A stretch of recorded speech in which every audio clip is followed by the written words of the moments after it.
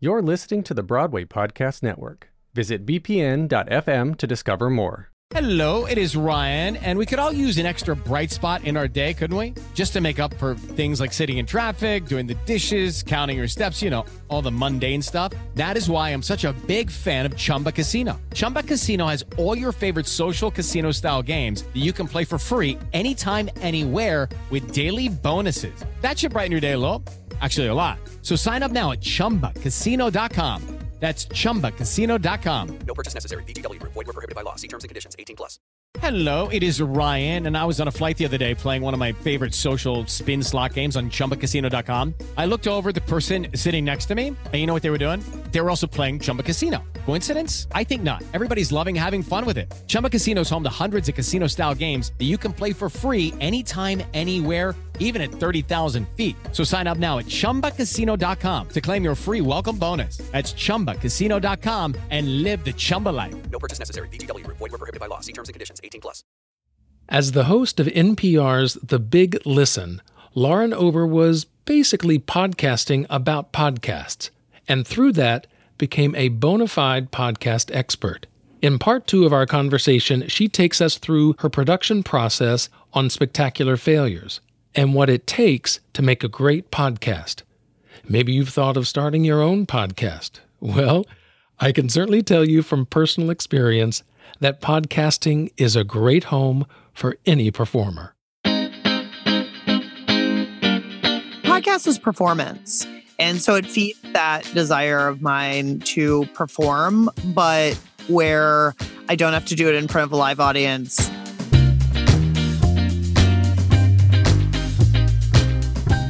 Welcome to Why I'll Never Make It, or Win Me for short.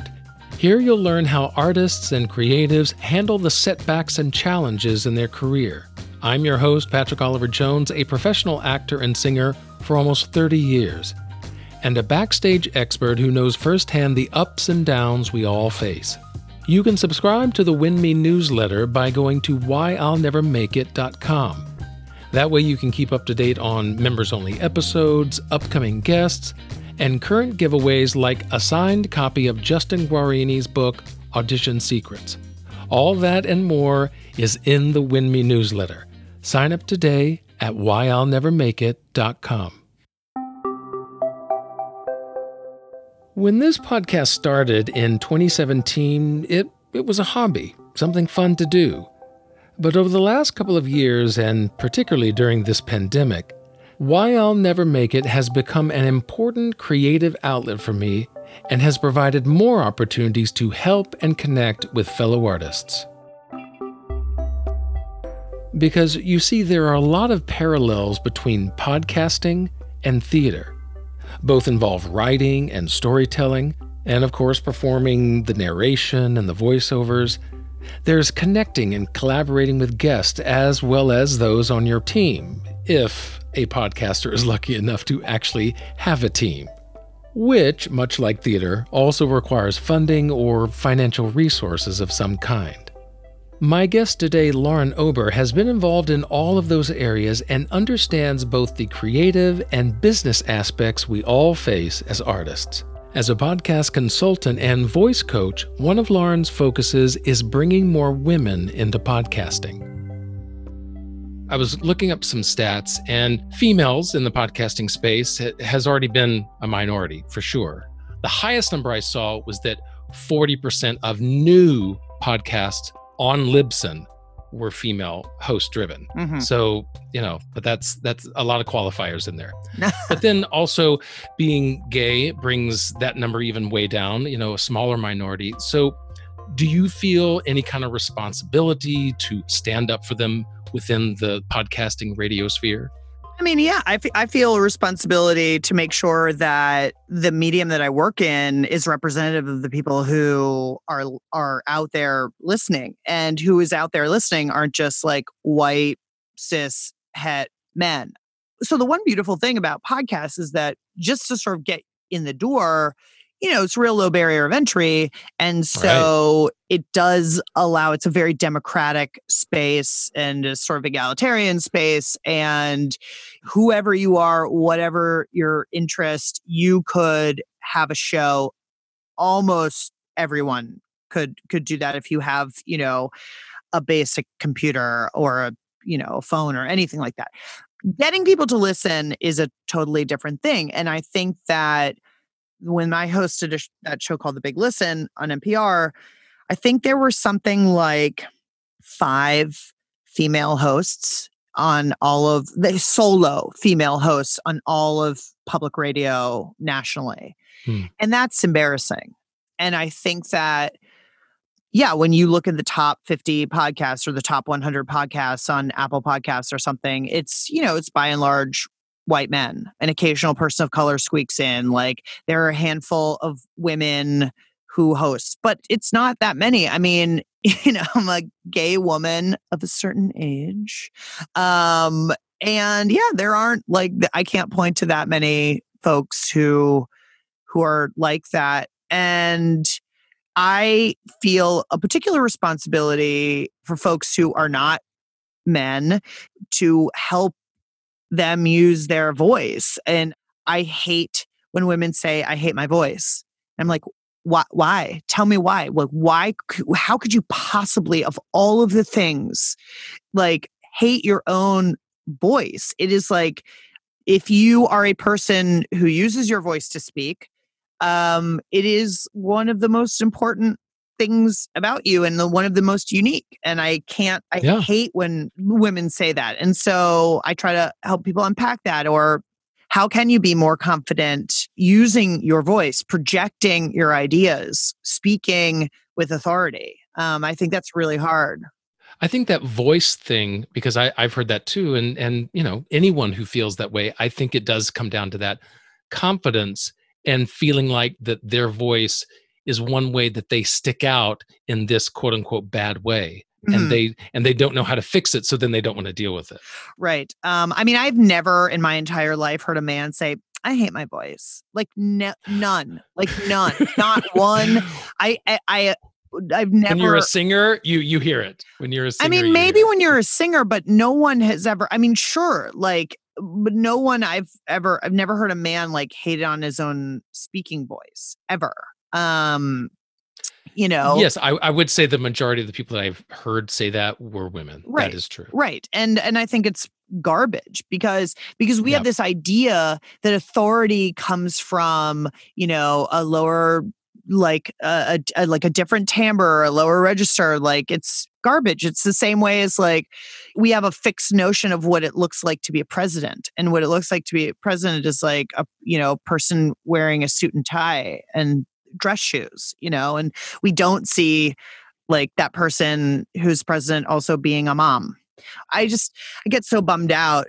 And I have sort of the internalized sexism also with voices. Sometimes I hear a really high pitched voice on the radio and I'm like, oh God, it's like, no, don't be a sexist. Don't be a sexist person. The reporting that this person is doing or the storytelling this person is doing is great. And I don't believe that there's a radio voice. You have a good voice for radio, it's if you have a voice and you're conveying, it's more the information that you're conveying and the way that you're conveying it, not necessarily the specific pitch of your voice. It happens in theater as well. There is a particular look that this role needs, or a particular height, or the color of your skin, or there's all these physical characteristics that get in the mix of casting someone that it can get lost. And what about their ability? How are they moving that body? How are they expressing this story? And sometimes that nuance can get lost when all you're focused on is the visual. And in radio or on podcasts, all we have is that voice. So then that voice to some people can be all they hear, all that they notice. So then the story gets lost because they're distracted by a voice. And so people just get hung up on what they think this should be like. Mm-hmm. Yeah, totally. Absolutely. And I am here to say it can be whatever you want it to be. Exactly.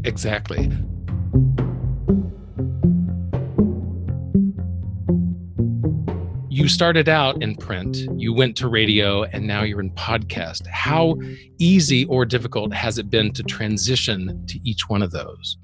I mean, a story is a story is a story, right? I mean, they have tension and drama and characters and scenes and all of that. And so across the media, it's all the same, basically. It just, requires slightly different senses to be engaged, I think. And so when I moved from print, I kind of saw, I mean, anybody could have read the tea leaves that newspapers were struggling. Print journalism was going through a real, reckoning due to our friend, the internet. And so I had always been interested in audio. I was an early adopter of podcasts. I've always been a public radio listener. I used to wake up, my alarm all through high school was set to our local NPR station in Pittsburgh, where I grew up. And I thought, oh, well, I'll try to get into this, but I don't know how anybody gets into audio. How does one make a podcast? How does one end up on NPR? I don't know. I ended up going to the Transom Story Workshop in Cape Cod, which sounds very bougie. It does sound bougie. I don't know. There's no way I can cut that where it doesn't sound bougie, but it is run by some pretty fantastic folks who are original public radio producers and audio makers and folks who back when NPR was more experimental and less sort of like, we're business, we're the news. So, I learned how to put together an audio story and use my ears. And I think I hit it at the right time because it was sort of as podcasts were becoming more popular, but I got to really sort of cut my teeth in radio journalism. And I worked for the NPR station in Washington, D.C., where I currently live. And, and learning how to do breaking news in audio was really hard. I mean, it's, you have scripting, you have to script, and then you have to record yourself and the whole thing. And so it was an interesting transition, but one that I am very well suited to this medium. I really enjoy it. Being able to use your voice is a real joy, and it's a real privilege, I think, for me to be able to speak to people and have an audience. And while I'm generally not, talking about my own ideas or my own, thoughts and principles, and I'm not sort of trying to influence anyone, I'm still a journalist. I do really like being able to think about an audience and presenting stories and information to them so that it's an enjoyable listen. So it's fun and educational all at the same time. While Spectacular Failures was in its concept phase, American Public Media conducted a search for potential hosts. Lauren's previous gig, The Big Listen on NPR, had been canceled, so she was now a free agent looking for work. She applied and was brought in to essentially audition for the role. They send you copy or a script that they've already done, and you zhuzh it up and you deliver it. Based on this sort of strength of my other work, I've been a radio reporter for years, and then I hosted a show on NPR. Short-lived though it was, it sort of helped me find a particular hosting voice and all of that. So it's like give them tape from my other shows. But really, like, the brief was pretty basic narrative show about business failure or something. And so, it's not my original idea. It's not my original name. Like, all of that was kind of set, but the treatment of every episode, that is very much from my brain and the brain of my collaborator, Whitney Jones, who is the senior producer on the show. And so we cobbled together what we kind of want it to sound like. And like, neither of us are MBAs, neither of us, we have a passing interest in business.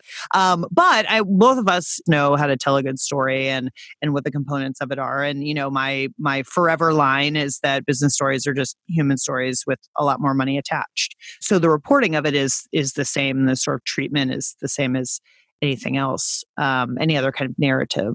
Well, kind of narrowing down on that storytelling aspect, you mentioned research and people that you interview and that kind of thing. Do you have a structure for this research, or does the particular subject matter or business that you're talking about determine how you structure that research? I kind of take a fire hose approach in the early days where I or our producer, David Jha, will put together packets of material, newspaper articles, magazines, scholarly journal articles, movies, TV shows, podcast, anything that has ever touched on this topic or is adjacent in some way, just put it all in a document dump and consume that just to sort of get the baseline.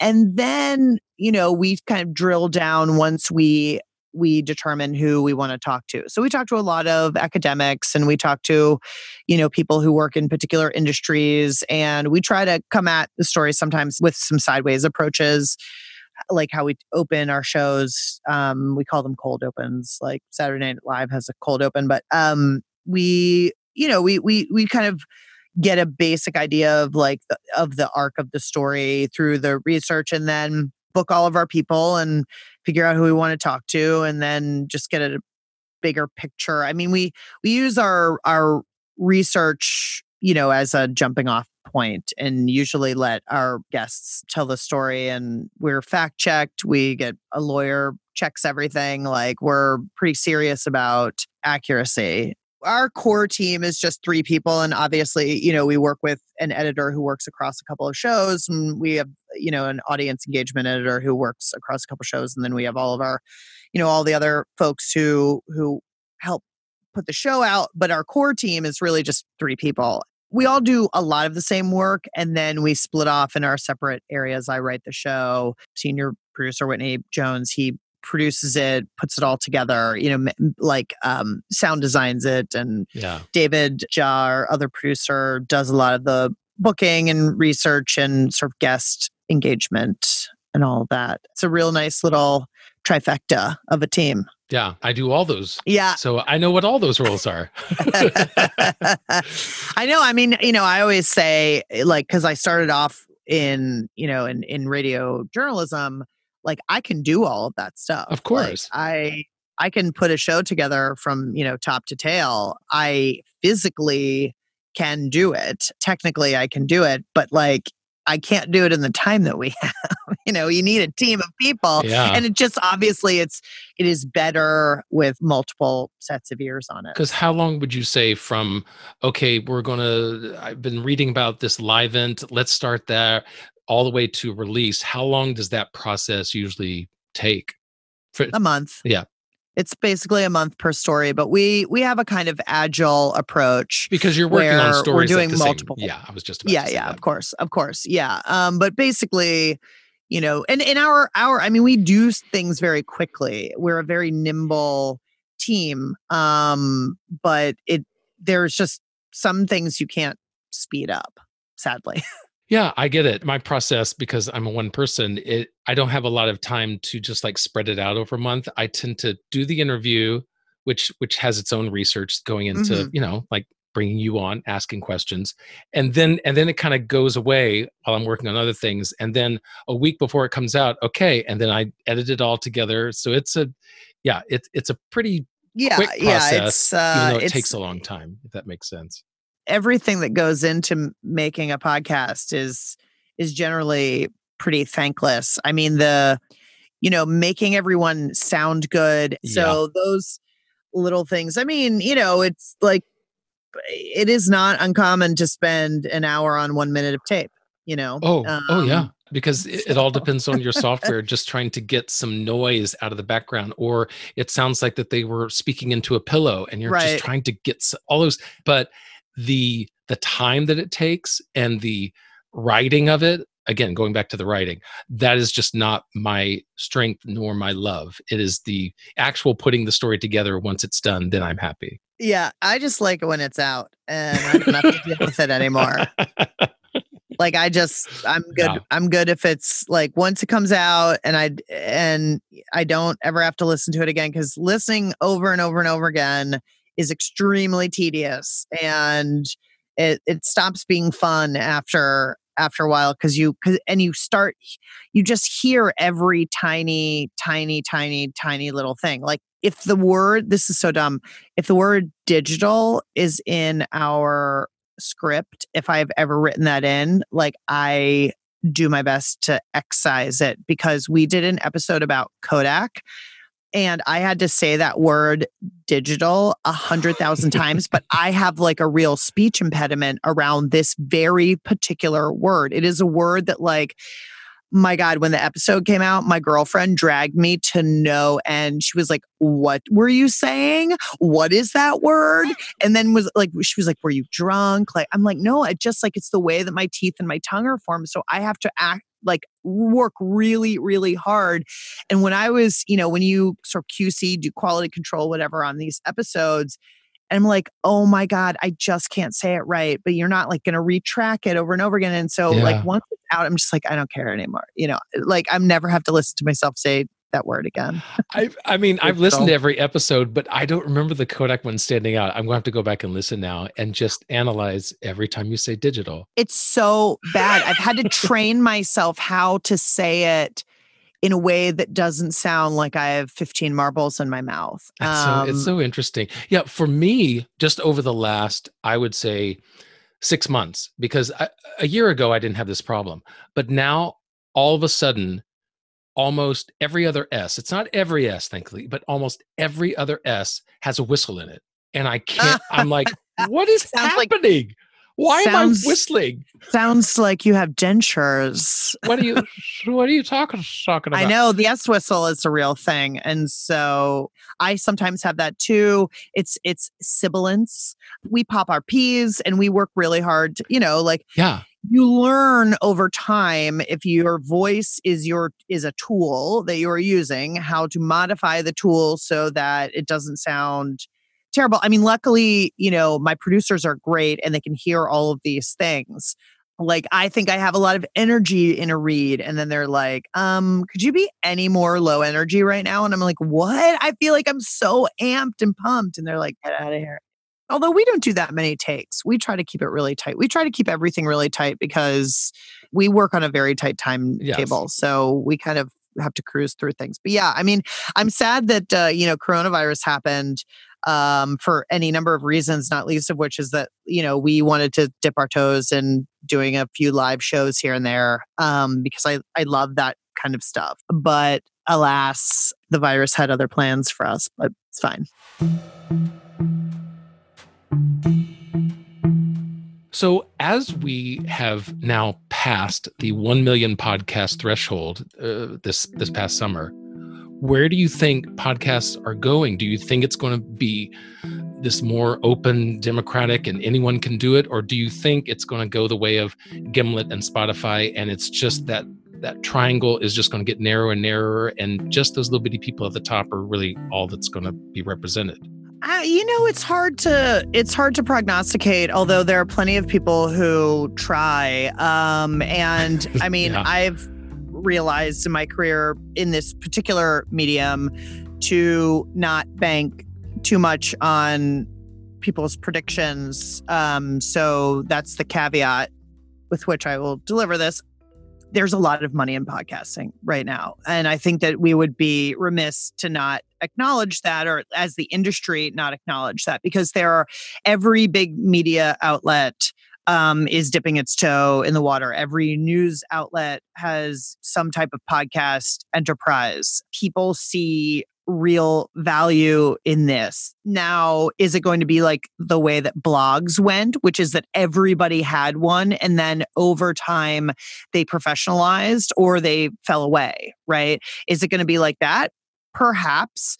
Will it settle into some kind of like, here are the big studios. These are the big studios, just like in movies. But then there are people who do independent work. And then there are people who do experimental stuff. And then there are people who make iPhone videos. You know what I mean? Like, is it just going to sort of settle into something that it more resembles the way that other media has already settled, like book publishing? There are big publishing houses, and then there are the smaller indie ones, and then there's the self-publishing, and then and then you have a marketplace like Amazon. I'm not promoting that, but I'm just saying, like, you could find them all there. So I'm not fussed by the volume. I believe right now it's harder to get ears on your shows because the volume of listeners is not growing at equivalent pace that the volume of new shows coming out is. I agree. Yeah. It's been exponential in the last year. And especially with the pandemic, that's just made everyone want to do a podcast and think about it. Whereas the listeners have stayed relatively the same and inching incrementally upward slowly. Right. And I think that while I am all for people exercising their creativity, making a show, doing little skits off and putting them up on YouTube, like writing a blog or like doing your little poetry chapbook, I'm all for like put as much creativity out into the world as possible. Don't think that it's going to be your job. And it's okay if it isn't, because there's no reason why podcasting can't be a hobby. I mean, I know I say that, and it seems like I'm a really privileged person to do that, but this is my job, and I have hobbies. Like I am a cyclist, but I don't ever race, and I'm not trying to like win money from it because it's like a hobby. It's a fun thing. It fills my soul in some kind of way. My professional work feeds a part of me, but it is a job. And when you make something your job, it can take some of the fun and delight out of it because, you know, you got to pay your rent every month. So, I mean, I think it'll get more professionalized. I think that there has to be a way where there's more listener engagement and more, you know, we know that just straight up advertising doesn't always pay the bills. And so, you know, it's constantly changing. Because I think that's one of the things that I don't like about some of the bigger, more professional podcasts, as you call them, is that it just sounds like a radio show. It's you know, someone gets on and then we'll be back after this break. And then they come on and then we'll be back after this break. And it's like, okay, well, now I'm just listening to radio back in the 80s and 90s. So I love radio, so I'm not gonna ever complain about that. No, but that was the radio medium. Nothing wrong with radio. I mean, believe me, when they would go off on their 3-minute breaks, I would change the channel. But that's what you do. But that was the medium of radio. I think podcasts can be something different from radio. And I find that these bigger production companies are just falling back on what's safe, which is the radio model. And I think podcasts can be something different. There are a lot of really smart, creative people out there figuring out ways of monetizing, you know, these bigger shows, because like shows like that, you know, that I do, or investigative journalism shows, or big splashy one-off productions, they're very, very expensive. I mean, you know, we're not talking like movie expense, you know, but we're talking hundreds of thousands of dollars to make these. And so, but there are creative people out there trying to figure out, well, how do we support this? How do we support good storytelling? How do we support, because it can't just be that podcasts are 15,000 bored celebrities, you know, interviewing their friends. Oh gosh, yes, please. You know, I mean, I feel like that is one thing that I saw an uptick in, and coronavirus times is like, you know, TV and movie people are like, all right, well, I need to like connect with my fans. How am I going to do it? I'm going to have a podcast. But my question is like, what is the compelling reason to have a show? If you think it's going to be like a thing that you want to make money on and that you actually want people to listen to, because, you know, consumers are way savvier now than they ever have been before. And there's so many options. And so the thing that you're making has to be really enticing for folks, and you have to be very clear about who your listeners are and what you're wanting to tell them, and all of that. And if you just say, I want to have a podcast, it's not good enough anymore. It might have worked like that 7-8 years ago, but now it's a much more sort of competitive landscape. But it'll settle in a way that entities have settled, and hopefully that it'll keep evolving, because ways of, you know, reaching people and ways of making money, those are all evolving for our sort of traditional media anyway right now. With regards to podcasts, obviously you do a lot of listening. And so are there any arts or performing podcasts that you like and have listened to? Well, my podcast listening tends to basically follow the same path. I really like serialized narrative nonfiction. So if I look at like my podcast queue, I mean, that's pretty much all that's in there with a few exceptions.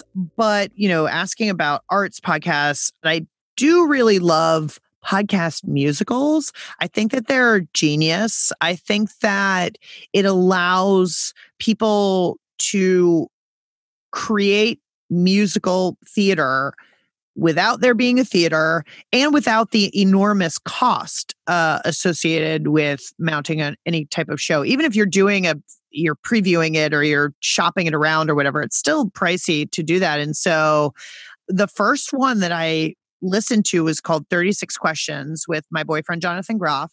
And it was so much fun. There was another woman in there, but I can't remember her name because... Right. And so that was really, really fun because it was written for the ear. It was not written for the eye. She's not Jonathan And Groff. so there was all this sound design in it. And, the singing is exactly the same as you would encounter on stage. It's just that it has to be written in such a way that you're not seeing the drama play out. It has to be, you're seeing it in your head. And I still have a very clear mental image of the action and the drama that was happening in that show. It's really great. And Jonathan Groff is delightful. We had him on my previous show as a guest, and he was just completely charming and delightful. And so I loved that one. And I loved John Cameron Mitchell's musical called Anthem Homunculus. It was definitely something that I think, had it not been John Cameron Mitchell and had it not had like cameos by Cynthia Erivo and Glenn Close and Patti LuPone, that I might not have been interested in this subject matter, but it was brilliant and beautiful and just an exceptional use of the medium. It felt very cinematic. I really, really love that. That's on Luminary, and Luminary is a paywall service, and I don't think it has reached a free platform yet, but it's really excellent. And then I just started listening to this one from ABC, which is Australian version of NPR, called Crossbred. It's a musical comedy about a Christian musical like rap duo. And so the music is really funny and the dialogue is really hilarious. It's fiction. It's totally a delightful romp. I found that a couple of weeks ago and have been listening to it. So yeah, I mean, I think any way that folks can play with the medium and make something totally unique is really appealing to me. And I think that's what those podcast musicals really do. Well, I will certainly say, as someone who has become a fan of yours over the last 2 seasons of Spectacular Failures, I mean, you certainly bring, as much as you are a journalist and you're fact-checking and you're presenting these stories, you still infuse your personality, which is, I think, what really makes the show. So it's a great honor to have you on this podcast and to share your insights. Oh, it's my pleasure. It's really fun to chat and, gas bag about all things show related. Wow. And other things.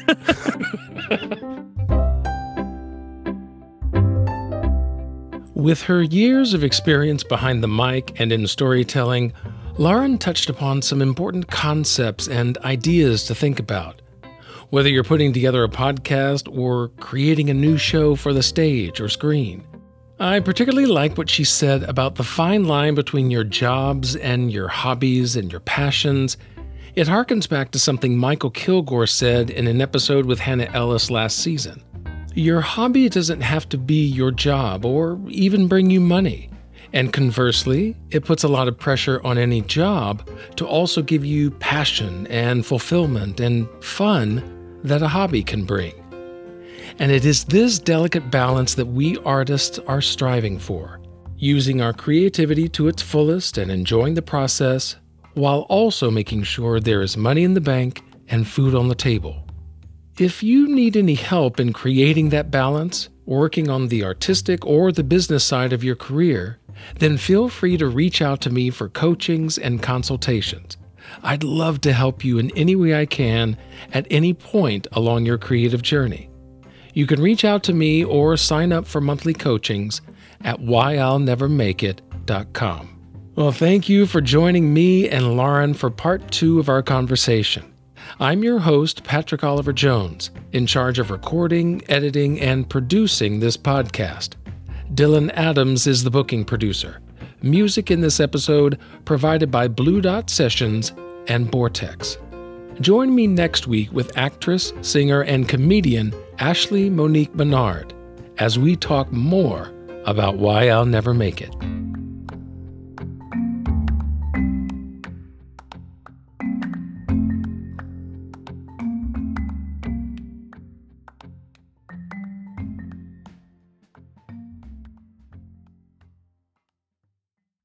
Hey, it's Leslie Odom Jr. here on the Broadway Podcast Network to tell you about the Rise Theater Directory, a program of Maestro Music. Rise is a national online resource designed to connect and empower backstage and administrative and creative theater professionals from underrepresented backgrounds.